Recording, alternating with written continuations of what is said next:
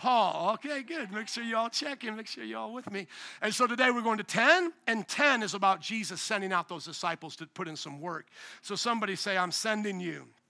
I'm sending you. Let's go. Matthew chapter 10, verse 1. Jesus called his 12 disciples to him and gave them authority to drive out impure spirits and to heal every disease and sickness. Now, if you're like me and you can look at a Bible or scroll on your phone, you see how chapter 9 ended. It ended by him saying the harvest is great, but the laborers are few. And so now he is adequately equipping, if I can say that phrase, adequately equipping his disciples to be an answer to that prayer.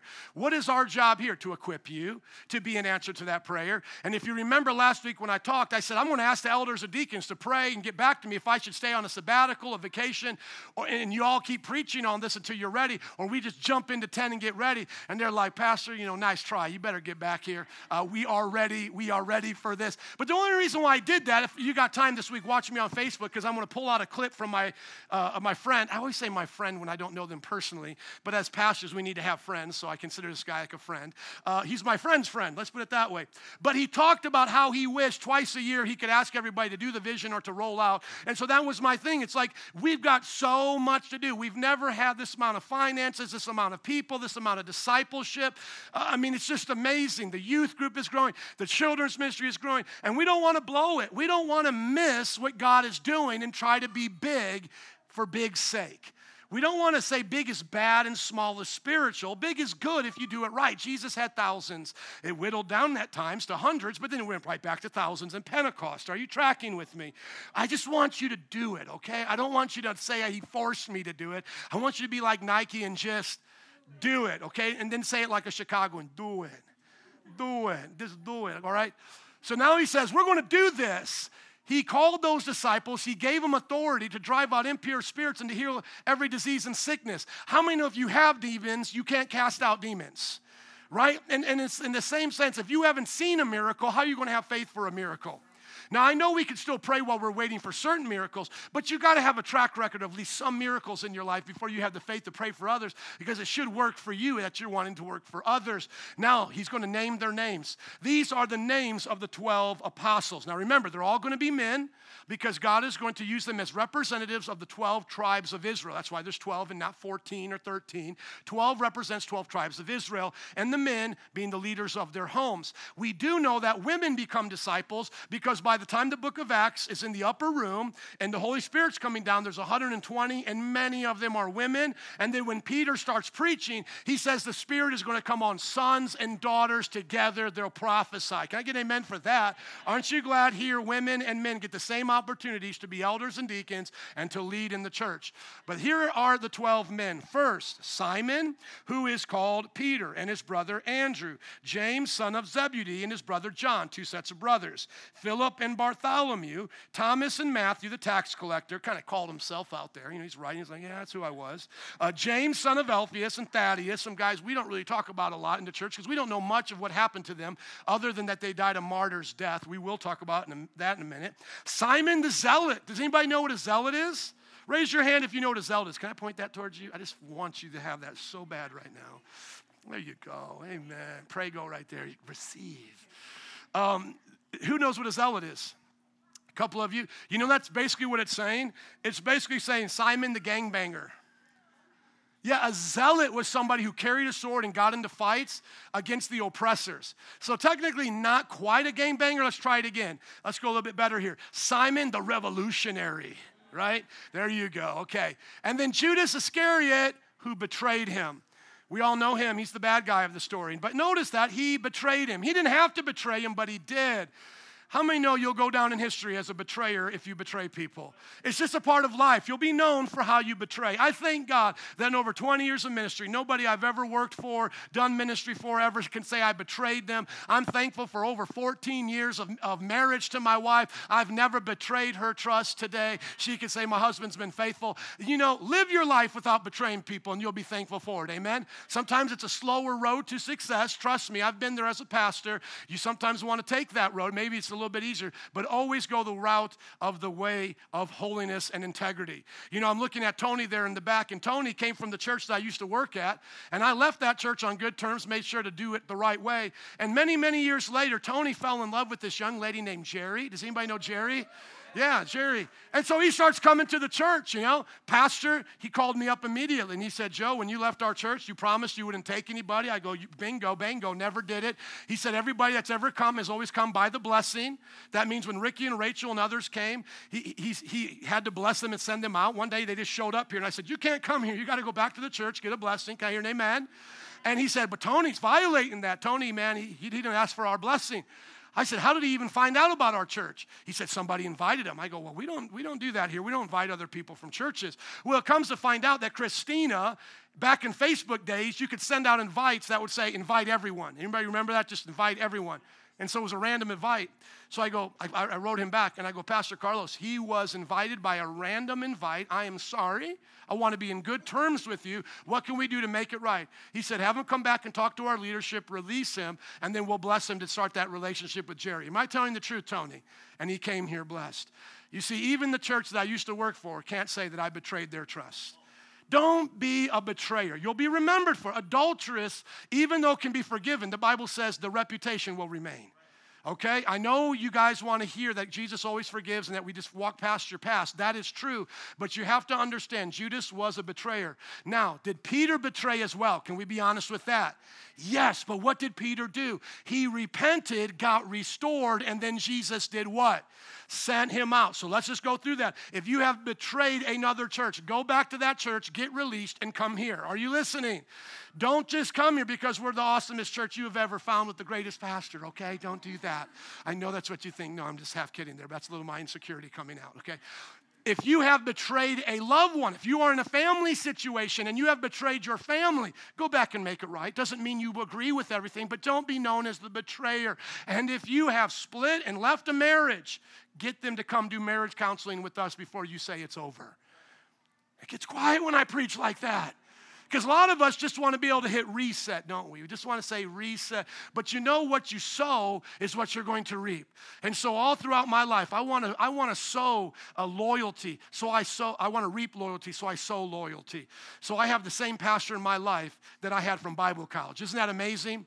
And before I had a church of elders, that was my elder. And he's still with me to this day. And so let's not be like those who betray Jesus. And of course, don't turn your back on your Savior. Amen? Amen. Can I hear an amen to that? Amen. It's in the Word. I'm going to talk about it. Amen. Let's go to verse 5. These 12, Jesus sent out with the following instructions. Now, I got to go a little deep. Somebody say, go deep. Okay, here's deep. If you read right through this thinking it's one set of instructions, you'll miss it. Most commentaries will see it the way I'm going to explain it. There are two sets of instructions here. One is a short-term mission trip. Jesus is going to say, go out and then come back, other words. Don't go out and stay out forever because they got other things to do together. But what he's going to do is send them out and then bring them back in, check on them, see how they're doing, send them out, bring them back in, so that finally when Matthew 28 comes up, he sends them into all the world. He's not there watching as a person in the physical body. He's watching via the Holy Spirit because his physical body is in heaven next to the Father. Amen? Tracking there. Why? Because now watch the very first thing he says. Do not go among the Gentiles or enter any town of the Samaritans. See, that has to be short term because otherwise that would basically mean none of us are getting the gospel. Hey, I want you guys to go preach, but don't go to none of those crazy Puerto Rican Italians. Don't go to any African American. Don't go anywhere. You just stay with the Jewish people. How many know that would be a sad day? If that was all the gospel was ever going to do. And there's some racist people today. They're called black Hebrew Israelites. They dress up like the Jews. They're African Americans. They have signs of white Jesus with horns on them, making him out to a devil. And they literally believe the gospel's only for their people. You'll see them shouting and hollering downtown. They look really courageous. Slip them our number and say, our pastor will debate you anytime, and you'll see how courageous they are. Every now and then someone will step up, and then they'll get that theology knocked out. But we love to debate those guys, but most of them, they just want to shout and make a scene. But notice I have to clarify, short term. Everybody say short term. What's the reason of this? Because God had promised the Jewish people they go first. Why do they go first? Because they have suffered the most. Even in the culture we live in today, to the 21st culture, nobody has suffered like the Jews worldwide. The Holocaust alone separates them from any other people group. Yes, I sympathize with the African American who was enslaved for hundreds of years. Absolutely terrible. But you talk about the African slave trade, you're talking about something that was just for that culture, for that time. You're talking the Jewish people were slaves just themselves in Egypt for 400 years. On top of that, they had a Holocaust, et cetera, and they didn't even have their own land, okay? And so I know it's weird when you try to compare people's hurt to others' hurt, but the Bible literally says there's no people like the Gentiles, the Jewish people that have suffered like them in the Gentiles. Now, let me just say this real quick note. Jewish doesn't mean just white European Jewish as you see them today. There's multiple culture and color in the Jewish people. That is why I very much disagree with white, blonde hair, blue-eyed Jesus. Makes the problem very bad. Jesus was probably somewhere between what we would say is a typical Middle Eastern to an African. You don't know. I can say for sure he wasn't white. I know that for sure because white people did not live in that part of the world when they were there. That's just the European cultures were separated, okay? He was Middle Eastern, and Africa touched the Middle East, and Egypt is in Africa. So just think about that. Moses married an Ethiopian, so their children were probably either all dark-skinned or light-skinned and mixed like an Ethiopian would be light-skinned to an African. How many are tracking with me right now just a little bit? I just wanted to get us multicultural when it comes to Jewish people because Jewish people have a religion, but their culture can come from all over the world. As a matter of fact, in their exiles, they went to different parts of the world. There's Jewish people in India today. There's Jewish people in Africa. There's Jewish people even in Pakistan, believe it or not, in Asia. Okay, so he said, do not go among the Gentiles or any of the towns of the Samaritans, but rather go to the lost sheep of Israel. They go first. As you go, proclaim this message, the kingdom of heaven has come near. That's the message. Can I hear an amen? That's what we're preaching. Now do these things. Heal the sick, raise the dead, cleanse those who have leprosy, drive out demons. Freely you have received, freely give. Doesn't that sound fun? Jesus is going to send them out with power and authority. Now they're going to do the healings by God's grace, the miracles, etc. Here's another clue how we know it's short term. Listen to what he says to them. Do not bring any gold or silver or copper to take with you in your belt. No bag for the journey or extra shirt or sandals or a staff, for the worker is worth his keep. They were literally told, you can't even bring your chanclas. You are going to walk barefoot from town to town. How many know that's got to be short term, right? No money, not even an extra set of clothes. And I know they were old school, but trust me, old school still stinks, okay? You're like, they were used to it. Now, there's a certain stink you never used to, okay? They needed a change of clothes. So what he's basically saying is, if you guys trust me, don't go with any money, no chanclas, not even a staff, and start preaching. And then look at verse 11, how they're going to be provided for. It says, whatever town or village you enter, search there for someone worthy, a worthy person, and stay at their house until you leave. So imagine us doing door-to-door evangelism. How many have done that in your life group? How many, just imagine this, you doing it without no money, no shoes. Hey man, can I tell you about Jesus? And get a bologna sandwich while I'm at it? And something to drink, because I'm actually really thirsty right now. That's what he's having them do. Because what is he teaching them? Dependence on God, and then if your preaching is good, people will do that for you. If all you're doing is yelling and making a noise out there, they're going to avoid you and you're going to starve and not have any water. You've got to be bold in your preaching, but you've also got to be effective. Effective enough that the very ones you've preached to welcome you in and give you something to eat and wash your feet even. The Bible says as you enter the home, give it your greeting. If the home is deserving, let your peace rest on it. It means you're blessing that place. If it is not, let your peace return to you. If anyone will not welcome you or listen to your words, leave that home or town and shake the dust off your feet. Truly, I tell you, it will be more bearable for Sodom and Gomorrah on the day of judgment than for that town. Everybody go, oh, snap. Two things we learn here. Jesus is serious about judgment in the midst of that message. He always brought up judgment to show us it's not an option, okay? You get to choose if you go to hell, but you don't get to choose to go to another nice place. There are no other options if you don't like pain and torment. It's his world. He created it. He makes the rules. This is the way it goes. That's the first thing that we learn. He just brings up judgment. Second thing that we learn is that there's grades of judgment. punishment. Just like how when we go to heaven and get rewarded, the rewards will be different based on our works. The punishment is based on your works. So Hitler gets a different punishment than the good Catholic who went to church every day. They may both go to hell because they weren't born again, but the hellfire, the torment that Hitler will face is greater than the torment of the woman going to hell who didn't have Jesus in her heart. And sadly, many times we think that those people are still good enough to go to heaven. No one's good enough to go to heaven. But there are grades of hell. And somebody might think of like Dante's Inferno, which is an old story in the Middle Ages about hell. Not true. Cool to read to scare the hell out of you. But gives you an idea of what it could be like. But there will be different gradients of hell. And so how many remember what happened to Sodom and Gomorrah? What? Fire and brimstone destroyed them. God says, that's going to just be a taste of what they're going to have. Because what is he talking about? Real hellfire, even worse than that. And so it could just be as simple as someone's in torment with a degree at 200 degrees, and someone's at torment for 300 degrees for eternity. I don't know how it works out. I don't want to have anything to do with it.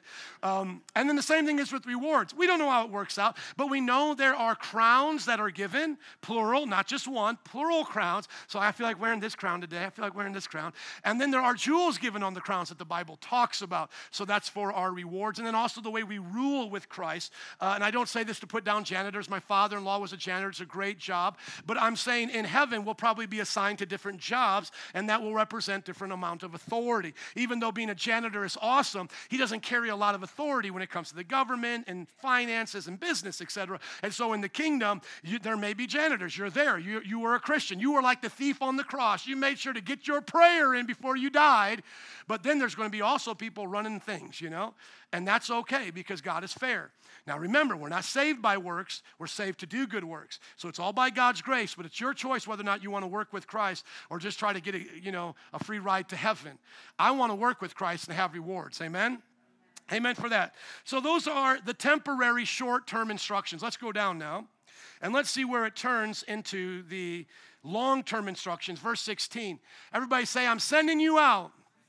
That's Jesus' words, title of today's message. I am sending you out like sheep among wolves. Therefore, be as shrewd as snakes and as innocent as doves. How many know that just got real quick? He didn't say, I'm sending you out like clowns at the children's birthday party. He says, literally, you know what you guys are going to be at? The dual Ashleys, by the way. That's so amazing. 2 Ashleys sitting together. Let's give it up for dual Ashleys. Ashleys times 2. Like, boy, look at the Ashleys. Wave your hands, Ashleys, just in case you don't know what I'm talking about.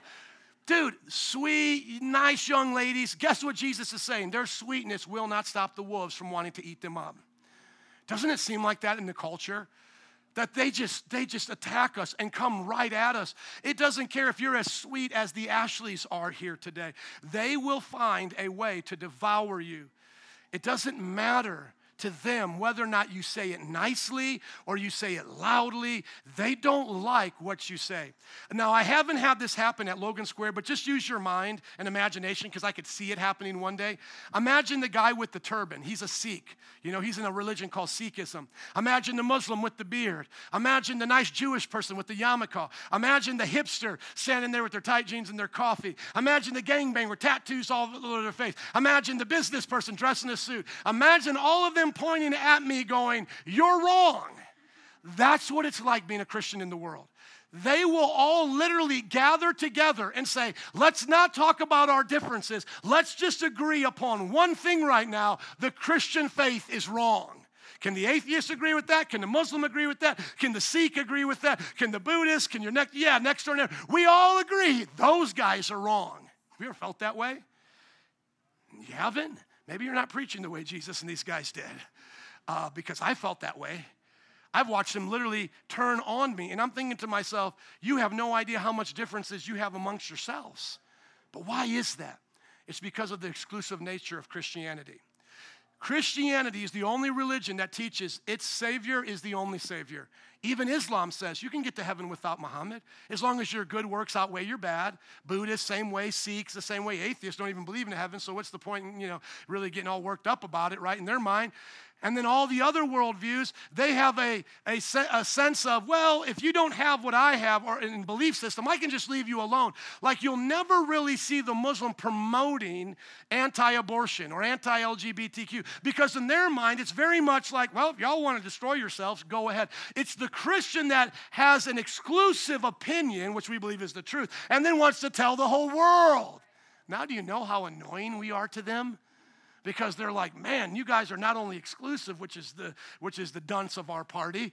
You know, you look like the town idiot to us. But now you want to tell everybody how exclusive you are. Can't you just be more like the Mormon? Just ride your bike, knock on our door, and then move on. Why do you have to say we're going to hell? Why do you have to tell us it's going to be worse for us than it is for Sodom and Gomorrah? Why do you have to threaten us? Just live and let live. Now, should we do it in a way that's rude and intentional to get people to hate us? No. We can't do like what some of these guys I've seen on TV do, take some pork, go down to a Muslim festival, and then get mad when they curse and spit at us. Right? How many know that's just disrespectful? You're calling yourself a Christian, but you're literally just going down there to pick a fight. And they put it on camera, you know. Here's pork, you infidels, and he's messing with them, you know. And then it's like, well, we got persecuted. No, you didn't. You were an idiot, you know. Or some of these guys who I know who are street preaching at Mardi Gras, Bourbon Street, they're calling people names or making fun of their wives. Your wife looks like a this and that, and they're naming really bad names, you know. And then they get punched by the husband, you know. And it's like, see, I suffered for Jesus. No, you could have had a banner that says Cubs suck and get punched by a Sox fan. It's just the flesh. You know what I'm saying? You don't go in front of Comiskey Park or U.S. Cellular Park, you know, waving, you know, Sox suck and then expects nobody to react to you, you know? How do you know it's real persecution? It's real persecution when you're literally telling them, I'm not here for that, but you're still angry at me. And I've been in that situation where they're like mad and they're violent and they're upset. And I'm like, I am not here for that, bro. That's not why I am here. But yet they keep going. Now, truthfully, I've never gotten hit while preaching the gospel. My friend that's about this size gets hit all the time. I don't know if size has something to do with it or if my guardian angel's paying more attention. I don't know. But my one little friend gets hit all the time. I've never got hit. I've been close, but maybe like that guy walks up to me, he's like, maybe I'll think about hitting this Christian. Or maybe they look at me and they go, I don't know how Christian this guy is. This guy looks like he might fight me back. I don't know. But our guys got really persecuted, and they really had this happen to us, so I don't want to make light of it. Lord, forgive me if I did. I'm just trying to tell us that it can happen, okay? But before we get into that next part, listen to what it says, be as shrewd as a snake. Did you know that Jesus wants you as shrewd as a snake? We always think of snake as the devil, and a sneaky snake at that, right? He's a sneaking, lying snake. That's not what we're supposed to be like. A sneaky snake goes behind your back. A sneaky snake won't say things to your face. Sneaky snake tries to get everybody against you or bitter or, you know, gossip, whatever. Those are sneaky snakes. You guys know I'm talking about a sneaky snake? Have you ever ran into a sneaky snake? Okay. That's not what we're supposed to be. We're supposed to be shrewd like snakes. How many have ever been on an outdoor walk? You notice a snake way after it noticed you. You ever been there? Like you're taking your walk and you're doing all that you're doing, and all of a sudden you look over and this snake is like this dead right at you. I've been looking at you. I've been watching you. I could have eaten you by now. And then you're just like looking at that snake, and that snake looking at you. That's a shrewd snake. See, you don't see it coming. See, the Bible says, be like that. Be wise. Be somebody in the culture that can expose it, bring it down, and put in the venom of the goodness of God, but do it in such a way where you never lose your innocence. You see, we don't become like the filth of the world to try to beat the world. If you've ever heard of a situation like this, maybe on Maury Povich or something, and it's like, well, why did you cheat on him, you know? And she's like, he cheated on me. I had to get back at him. Have you ever heard that before? Or in the world, you know, why are you gossiping? Well, they gossiped about me. I'm going to tell you everything. Well, the whole idea is they want to be not innocent. They want to be filthy. And the Bible talks about filthy animals. Sorry to say, dogs and pigs are filthy to them, okay? So we're not supposed to be like dogs and pigs. We're supposed to be shrewd like snakes, but innocent like doves. Okay, what do we take from this? We're going into a world that doesn't like us, even on our jobs, even in our culture. But we're supposed to be wise in how we handle them, and we're supposed to strike with the truth, but be innocent of trying to hurt them or to be bitter or angry towards them. We're really doing it out of love for them, like a dove. I'm wise like a snake, but I'm loving and innocent like a dove. Isn't Jesus awesome? Sometimes I'm looking at you guys wondering if you like Jesus' examples. It's just my job to preach it, guys, and I'm glad he gave it to us. But here's the serious part. It says, but be on your guard. You'll be handed over to the local councils and be flogged in the synagogues. How do I know now this is long-term? Because that never happened on their short-term mission trips. There's never a time we read about in the gospel where Peter gets held up by a synagogue leader because he's getting beat down. This all happens after the ascension of Jesus in the book of Acts. So that's why we know to go short-term, long-term, and eventually we know they get to wear sandals, they get to have some money and provide for themselves, etc. And they do get arrested. They do get flogged. And remember how Jesus was whipped with the cat of nine tails? Paul got that 7 times. 7. I mean, that is just, I can't even imagine that. Just 7 times he got what you saw Jesus get, 39 whips, okay? Very, very painful. He was beaten. He was stoned to death, left for dead. That's where we believe he went to the third heaven and saw God. I mean, this is a story of true persecution, so let's not run away from it, but let's not try to be naive either and think it's only going to happen to people somewhere over there, you know? It could happen to us here. On my account, you will be brought before governors and kings as witnesses to them, to the Gentiles. So you notice now Gentiles are a part of the plan. Go quickly to Matthew 28:19. End of the book, Matthew says, go into all the what? The world. Make disciples of all the what? Nations. So I just want to show you there that the second part, the long term, does come about. And as we're going there, I want you to remember the Bible's not going to contradict itself. Therefore, go and make disciples of what? All nations, baptizing them in the name of the Father, the Son, and the Holy Spirit. Thank you. Back to the notes. And so what we see here is eventually that it will happen, and it does in the book of Acts. But when they arrest you, don't worry about what to say or how to say it. At that time, you'll be given what to say, for it will not be you that's speaking, but the Spirit of your Father speaking through you. Somebody say Trinity. Who saw the Trinity there? Who saw it? Anybody see the Trinity? Okay, the Trinity is the Father, Son, Spirit. We just read it. You guys were all pumped. You were reading it with me. It was awesome. We were all hyped. In the name of the Father, the Son, and the Holy Spirit. Where's the Trinity here? Okay, who's speaking? Okay, so on my account, who's the my there? Jesus. Who is Jesus in the Trinity? The Son. He says, you're going to be arrested on my account, but don't worry about what to say because the Spirit of the Father will be speaking through you. Isn't that awesome? Father, Son, and Holy Spirit. If anybody ever asks you, where's the Trinity? Where do I see that in the Bible? All over the Bible. Most people are not looking for it. That's why they don't see it. But I would encourage you, as you read through the book of Matthew, notice the Trinity. It's the same Trinity that's there at the baptism. The Father is speaking, the Son is being baptized, and the Holy Spirit is coming in the form of a what? A dove. Amen. Let's keep reading. So we don't get discouraged. We keep preaching. But look at verse 21. This is where it gets real. Look at your neighbor and say, it gets real. Here it is. Brother will betray brother to death, and a father his child. Children will rebel against their parents and have them put to death. You will be hated by everyone because of me, but the one who stands firm to the end will be what? Will be saved. How many feel like that sometimes? Everybody's betraying you, even your family. Do you know that right now, let's just think about it, people, right now in Canada, a father is not supporting his daughter's transition to become a man, and they are now trying to arrest him and take away his daughter for good. Do you know that during the Nazi Holocaust, children were taught in the public schools to report their parents if they were dissidents towards the Nazi party? Do you know that in Islamic countries, parents will take their own children because it's illegal to leave Islam? It is illegal to leave that religion. That's not the extremists. That's what Muhammad taught. They will take their own children to be beheaded, to be stoned, and to be killed. My daughter left Islam. There's a story of one of the men that I track. His name is Dick Brogden. Dick Brogden. He's a part of the Live Dead mission movement. Find it on Facebook, Live Dead. He wrote a book called, I think it's Journals from the Sand or something.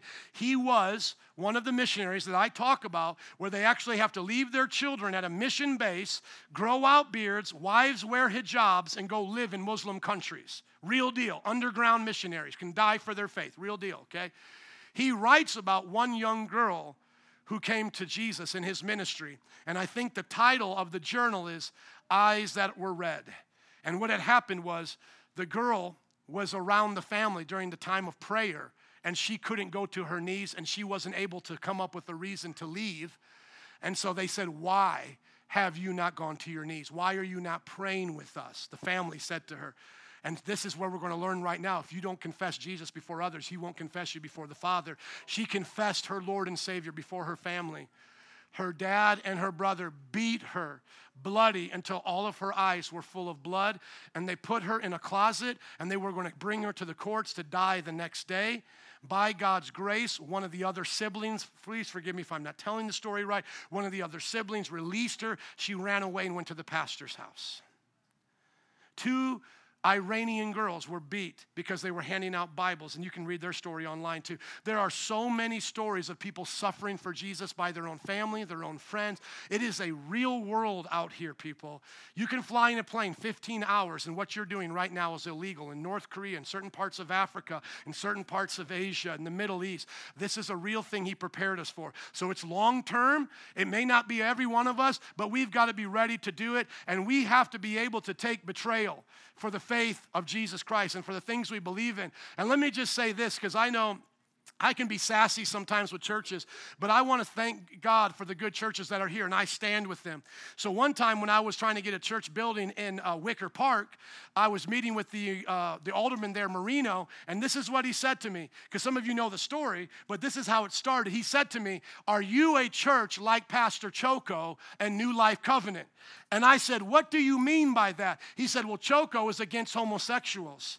You see, at that moment, I could have threw Pastor Choco under the bus, tried to wiggle my way into a nicer way of saying it, but at that moment, I stood right next to Pastor Choco and the ideology, and I said, "I'm exactly like Pastor Choco. That's what I believe." It was an honor to stand with him that day because I didn't have to betray my brother to get ahead. Do you understand what I'm saying?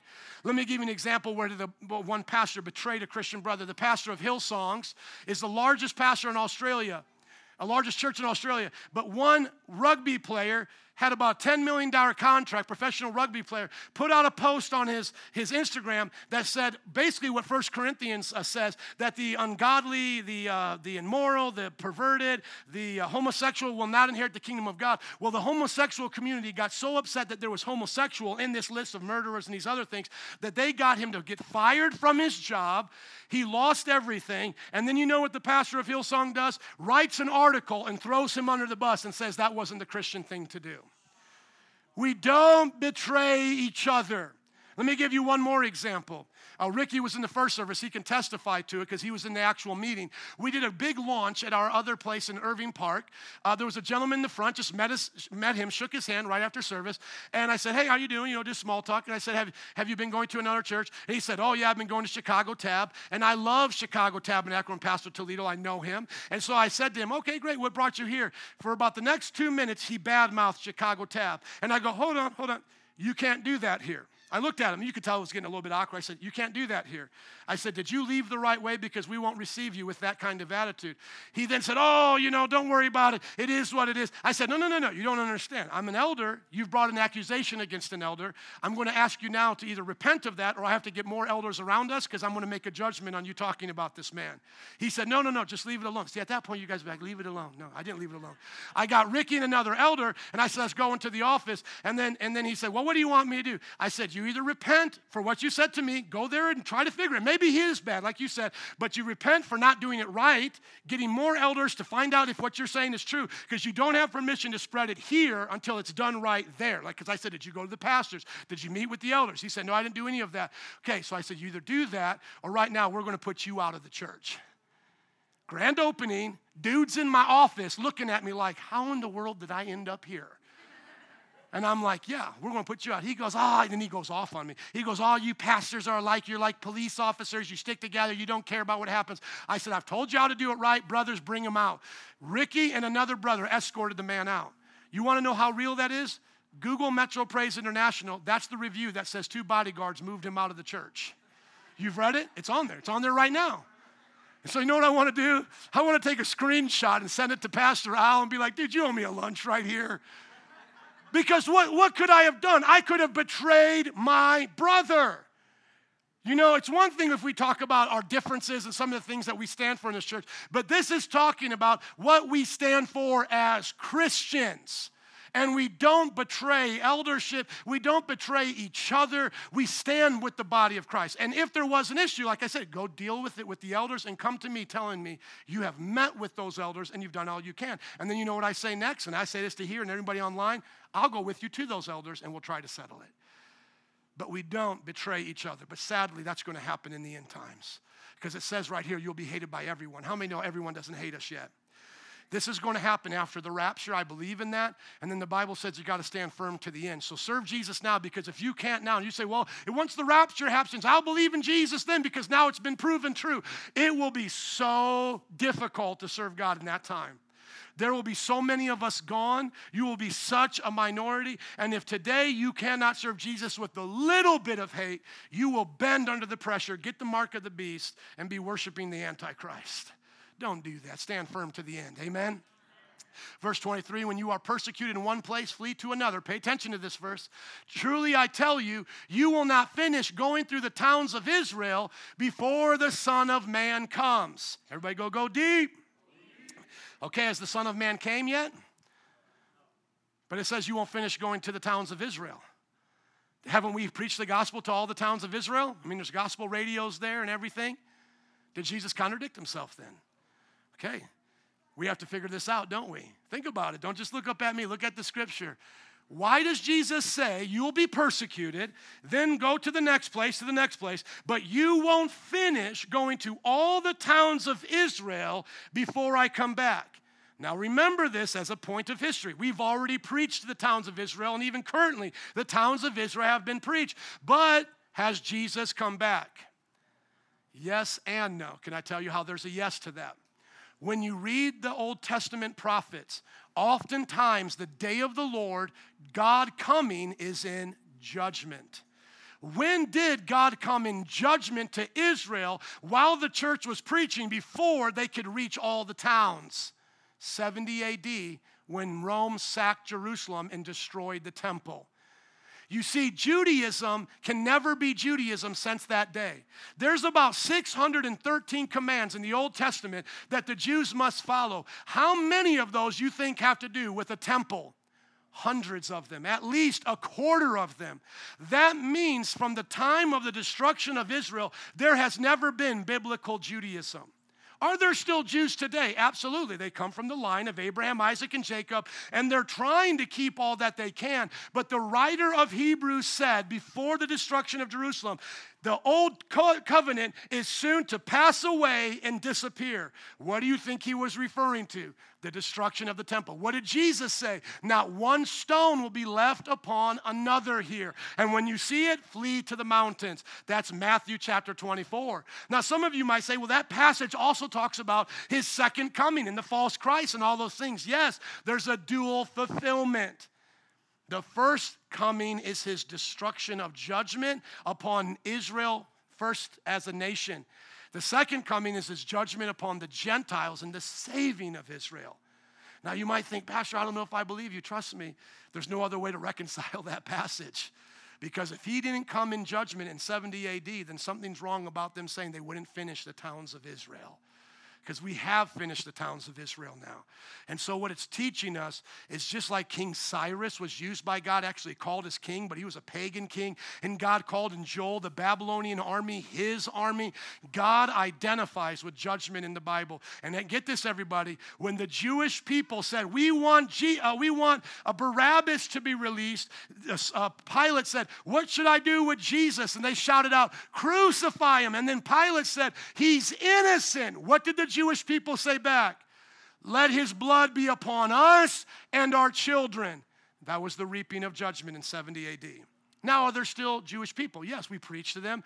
But if you ever want to use the real apologetic or the way to preach to Jewish people, do it the way Jesus did. And the way Jews for Jesus do today is you show them you can't follow the law anymore. Jesus fulfilled the law. You don't have a temple. You need Christ. Now, what's unique about the end times is that the Antichrist comes to a Jewish temple and does a bunch of crazy things and sets off the last 3.5 years of tribulation. So what's going to happen at some point? The Jews now got their land. They haven't had it for over 1,900 years, and they're also going to try to rebuild the second temple. But what do we need to tell them to do? Don't do that. Come to Christ. because you building the second temple and all of this is in rebellion to God. God destroyed that temple on purpose to show you that there was no salvation outside of his son. So that's how you can fit that into your theology. Everybody go, I learned something. I hope you did. Look to verse 24. The student is not above the teacher, nor a servant above his master. It is enough for students to be like their teachers and servants like their masters. In other words, if they block me, why aren't they blocking you? If you're getting shunned on Facebook, if I'm getting shunned on Facebook, why aren't you getting shunned? They must not think you're like the teacher. But the Bible says if they love my post, they should love your post, right? Does everybody get that? And who's everybody's teacher here? His name is what? Jesus. So if you love Jesus and they crucified Jesus, what do you think they're going to want to do to you? So if you find yourself in a group of friends that's blocked everybody but you, they're not thinking of you as great. They're thinking of you as an Oompa Loompa, somebody they can influence. Because the heavy hitters like us, they block because they know what we're teaching and preaching, amen? Sometimes you're like, well, I just say it nicer, and that's why they like me. No. They like you because they can manipulate you. If they block me, they're going to block you if you say what I say. Put it in your nice words, right? You're still going to get blocked because they don't like the worldview of a Christian and they don't like the standards of God. And so the Bible says if the household has been called Beelzebul, which is another word for the devil, how much more the members of his household? So that's the same why we name all these people in the world and say they're still going to hell, because they're following the teachings of the devil. The teachings of the devil are anti-God, rebellion, doing your own thing. Now look at verse 26 and onward. This is where we have to take it serious as Christians. Do not be afraid of them, for there is nothing concealed that will not be disclosed, or hidden that will not be made known. What I tell you in the dark, speak in the daylight. What is whispered in your ear, proclaim from the roofs. Do not be afraid of those who can kill the body, but cannot kill the soul. Rather be afraid of the one who can kill the body and destroy the soul. Destroy both the soul and body in hell. Are not two sparrows sold for a penny, yet not one of them will fall to the ground outside of your Father's care. And even the very numbers of your head are all numbered. Even the very hairs of your head are numbered. So do not be afraid. You are worth more than many sparrows. How many know I would do a disservice to verses 29 and 31 to 31 if I didn't talk to you about preaching first? Because most of us have heard, he's got his eye on the sparrow. I know he watches me. See, we've heard like these kind of songs, right? Or that, God knows every hair on your head. And what are we applying that to? Like the problems we're going through and nobody liking us because, we're not getting a promotion on the job. What is this talking about? Everybody get this. Look up at me, please. This is literally talking about you preaching the gospel. Somebody punches you in the face, you fall to the ground, your hair comes out. God is saying, I've watched you fall. I've watched the hairs come out of your head. I've watched you. I have cared for you. He is preparing his disciples for death. How many of those disciples died martyr's death? Minus Judas out of the 12, you have 11. 10 out of the 11 died. Will you scroll up to the top, please, so they can see the link to check later?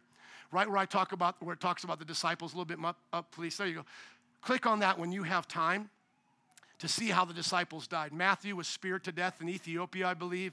Thomas was also killed very similar in India. Peter was crucified, and he said, I'm not even worthy to die like my Savior. Flip up the cross upside down.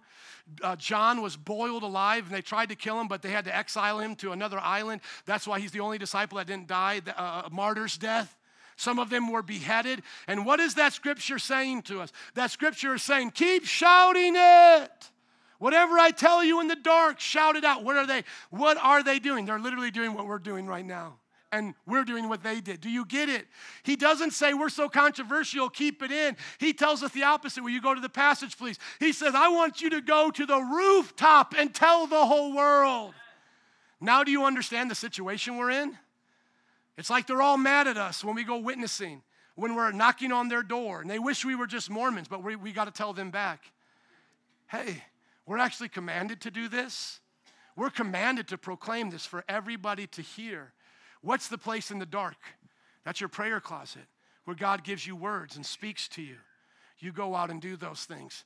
And now look at this. Is Jesus threatening us? Because I know some people don't like this, but he literally says, hey, Don't you be afraid of those Muslim terrorists. Don't you be afraid of North Korean dictators. Don't be afraid of the police in China. Be afraid of me, because I'll burn your whole body and soul in hell. Is he saying that because he doesn't love us? No, he's telling us that to warn us. He's literally saying to the church, as you get persecuted, you're going to think you saving yourself for that moment of death, from that moment of death, is going to be better for you. But he's telling them, it would be better for you to die in a torturous death now and receive the kingdom of God forever than to burn in hell forever without me. God, help us to face this. Because it's real easy to say, I don't fear those who can kill my body, until they do your family first. Because most of the time what they do is start with the children. Let's start with Joy. Let's start with Zoe and see how fast this pastor will keep his faith or renounce it. What are you going to do when you watch your children getting burned alive in Sri Lanka? They went right to the church in Easter. Blew them up, right? The Bible is saying to us, you will feel afraid at those moments. You will feel deathly afraid. But fear God more. Your life is worth more than that. I watch you. If I can watch a sparrow, I can watch you. If I know how many hairs are on your head, when they knock the teeth out of you and you fall down, I will pick you back up and I will count and get the number right now how many you have left. Can I hear an amen to that? Boldness in the name of Jesus. Let's keep going. Verse 32. He says, whoever acknowledges me before others, I will also acknowledge before my Father in heaven. But whoever disowns me before others, I will disown before my Father in heaven. DC Talk put out a book a while back about the martyrs. Look it up. It's also called the Fox's Book of Martyrs. You will be amazed at the courage these people had. They could all they had to do was just say, I don't believe in Jesus, and they would have been spared. Their children would have been spared. But yet, you can read these accounts on how they'll sing hymns. They were glorifying God. They were preaching the gospel, even to the point where there's different stories where people who were executioners joined them in the death march because they saw so much courage and love in their hearts. Literally, there's a story even during the time of communism. They took these Christians, and you can get, what was his name? Richard Warmbrandt's book. What's his book's name? Tortured for Christ. He lived in Romania, and they tortured him and tried to brainwash him, just psychological. I mean, it was crazy what he went through. But during that time, these, I don't know if it was in one of those nations there, but I know it was during this time. I wish I could remember. But they put him into the river. I think it was Siberia. It was the Russians. They put him into this river to die, to freeze to death. And these Christians started singing hymns. And one of the guards, true story, one of the guards took off his uniform and went into the river to die with them. You see, we die with dignity and grace when we die for Christ. We will not denounce our Father in heaven and his Son, Jesus Christ, and the power of the Spirit. The Roman world had no problem with us believing in a God named Jesus. Their problem was that our God named Jesus was above their Caesar God. That's where they hated us. And the Jews had no problem with us starting our own religion. The Jews had a problem when we said it was the Messiah from their religion that we worshiped. The Jews hated us because we were too inclusive, bringing in all the Gentiles and all the nations to follow Christ. They hated us because of that inclusiveness. And the Romans hated us because we were exclusive, saying Jesus was the only way. Do you see the difference there? Persecution happened in many different ways, but we stayed strong. And I call it a we because these are our ancestors here. Amen? Now look at what Jesus says here. He says, do not suppose that I have come to bring peace to the earth. I did not come to bring peace, but a sword. For I have come to turn a man against a father, a daughter against her mother, a daughter-in-law against her mother-in-law. A man's enemies will be the members of his own household. That's Micah 7:6. Anyone who loves their father or mother more than me is not worthy of me. Anyone who loves their son or daughter more than me is not worthy of me. And whoever does not take up their cross and follow me is not worthy of me. Whoever finds their life will lose it, and whoever loses their life for my sake will find it. Now you know why I wanted to take a vacation for a little while before I read chapter 10? How many know that's some real stuff right there? Can I invite my family to come up here, please? My children, come on up. Let's give a hand clap as my children come up, please. It's an honor to have a family. Hannah is 9 years old. Bethany is 10 years old. Lucas just had his birthday. He's now 6 years old. 7, sorry. I lose count, and I forget names. So if I ever forget your name, please don't get mad at me. I forget their names almost daily, okay? Look at this. Whoever loves son or daughter more than me is not worthy of me. Do you know how much I love them? Do you know how much I love each and every one of them? And there's somebody asking me to love them more. Who has the right to do that? How dare they tell me to love them more? There's only one person that has the right to do that. The one who came from heaven to earth to bear my sins upon a cross, who said it was finished for my salvation, and in the grave defeated the devil, and 3 days later raised from heaven. You see, my friends, either Jesus was a lunatic, madman, selfish and deceitful to tell us to love him above our own children. Come on up here, my wife and other children. Now we have Zoe. Joy's wondering that Zoe. Joy. Come this way, please. Zoe is now 5 years old. Her birthday was just, 2 days ago? This is Joy. She's 2 years old. This is Titus. He's 8 months old. This is my wife. No, I'm kidding. I'm not going to say her age. I don't even know if I know your age. I'm going to tell her myself. 36? Yeah. Anniversary is June 19th, 2005. It's coming up. 14 years, 15 years. 14 years. Amen. Oh, help us, Jesus. If I love them more than I love Jesus, he says, I'm not worthy of him. Do you know how hard that is if you don't understand how good God is? If you perceive what Jesus just said there is, you have to love your religion more than you love your family, you'll never have it. You'll never have that kind of love. If you heard that as you have to love a building you call church and a place called Metro Praise more than you love your family, you'll never get it. But if you see Jesus as the one asking this of you, you will see that there is no comparison. Because let me use them as a living example. No matter how much this child loves me, and no matter how much his little cute smile encourages me, he can't bear the darkness of my soul. The darkness of my soul is too much for him to bear. That's why there are parents who are still going to hell even though they love their children, because children don't take darkness from the soul. And no matter how much my wife loves me and gets me and trusts me, she understands me. There are a few people who do, right? I am hard to understand. I am a complex man. But she does not know the depths of my hurt. She doesn't know where I ache and how I ache. She doesn't know the thoughts I have in the night that torment me with my past. No matter how much love she has to give me, she cannot reach the bottom of my soul and clean me out. But Jesus can.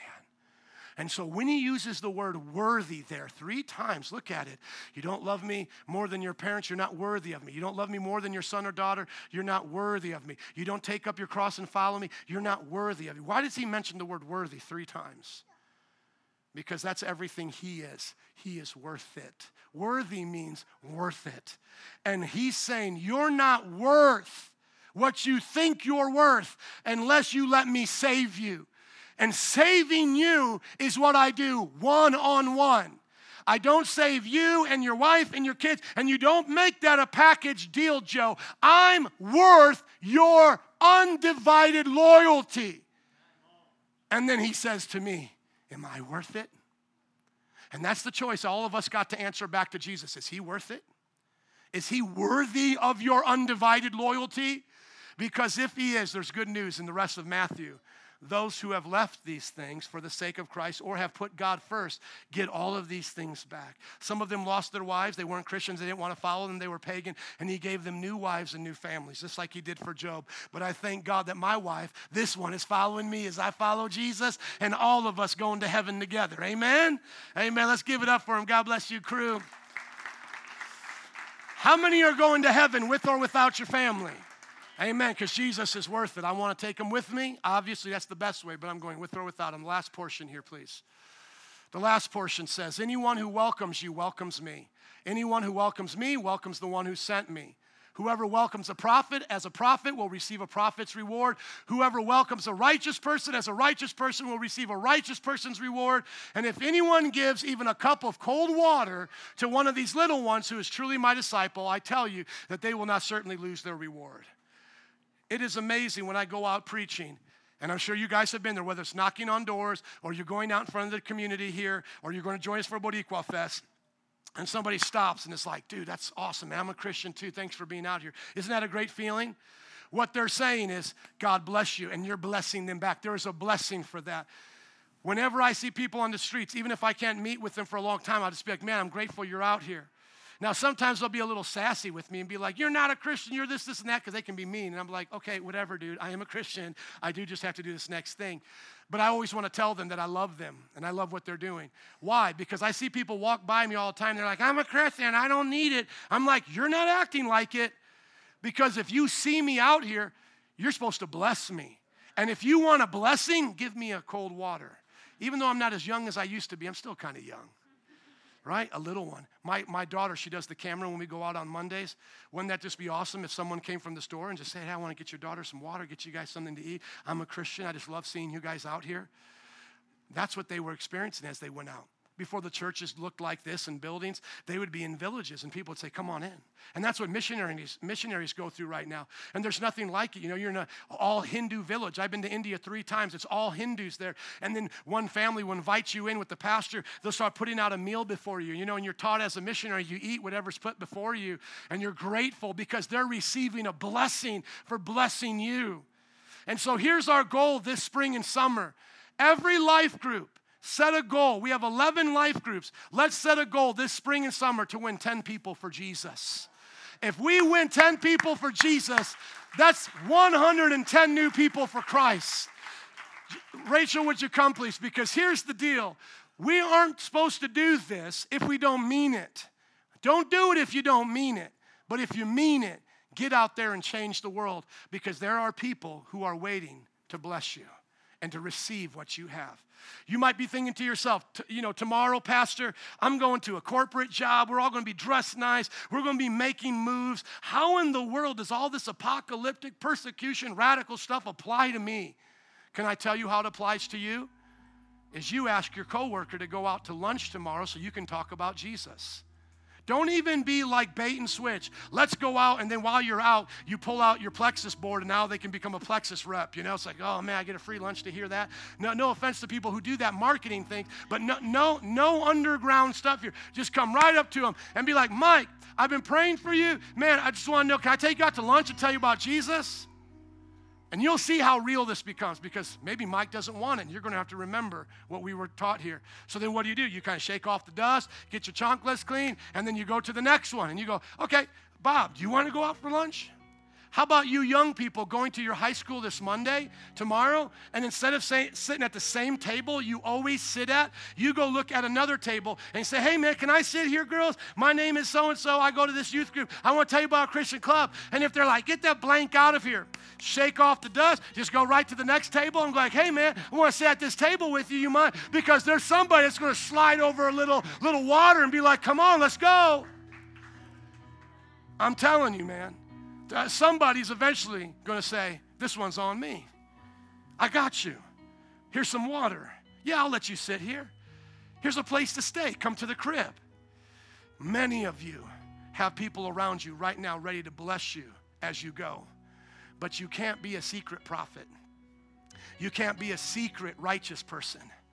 You got to stand on a rooftop. You've got to shout it out for the world to hear loud and clear that there is a gospel of the kingdom that is for them. Amen?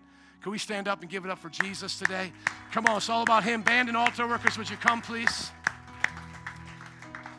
As the band and altar workers are coming, I'm going to start praying. Before you go, I want to pray for 2 kinds of people. Those would be here today. Maybe you don't know Jesus as your personal Lord and Savior. even as I'm talking, before we start singing, you can come up and someone will pray with you to accept Christ, because we're giving you that good news today. And also, if you're here today and you would say, maybe I'm a Christian, Pastor, I feel like I believe in God, I've been doing these things, but I haven't been doing it all, and I haven't been all in. If that's you, I also want you to come forward, because I want us today to make a decision that we're all in. We're not holding anything back. So if you're here today and you have never accepted Christ, or you're a Christian that needs to go all in, come on up. Now the rest of you, I want to pray for you if you're in the 101 here today and you want this year to be the year you graduate into the 201, because there is a time for you now to start being a leader. You want to start preaching the gospel. All my 101ers, would you raise your hands right now? Come on, Jesus, you see them, Lord. Bless them right now. Send them to be mighty warriors for you, Lord. Send them to be gospel preachers. And all that they do, whether it's on their job, at their life group, when they join us at outreaches. How could we read this and not apply it in the most practical way? Come on, 101ers, this is for you. Now, if you're here today and you're in the 201 and you say, man, this year I want to graduate. I want to become an elder or deacon. I want to open up my home for a Bible study. I want to help with the youth and the children. I want to do something great for God. Would you raise your hand, 201ers? Come on. Come on, 201ers. Guess what chapter 10 is about? Chapter 10 is not about you getting a new house, a new car, a new job. Chapter 10 is about you being a disciple. It makes disciples. Let's apply it. Father, anoint them right now with the power of the Holy Spirit to go forth and preach and teach, cast out demons, heal the sick, raise the dead. Freely they've received, freely give.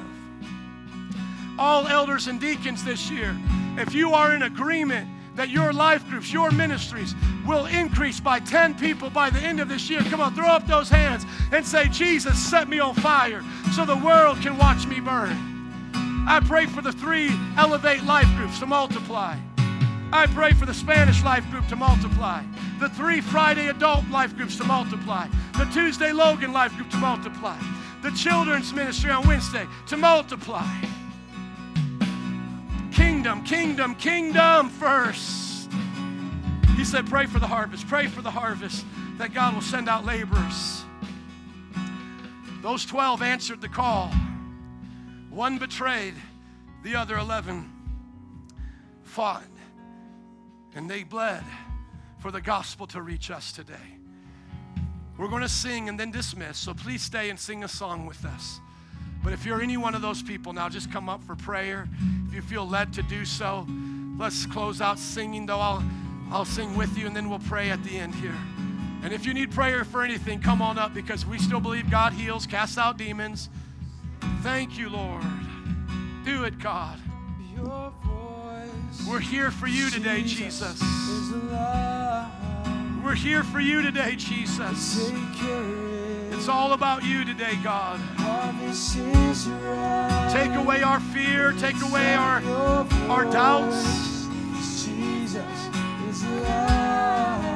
Take away our excuses. Make us witnesses for you.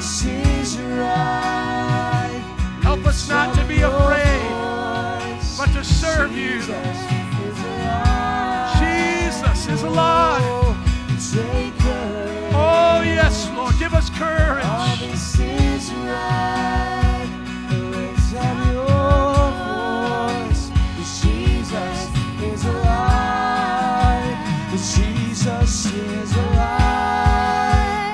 Jesus is alive. Jesus is alive. Jesus is alive. Jesus is alive. Jesus is alive. Jesus is alive. Jesus is alive. Oh.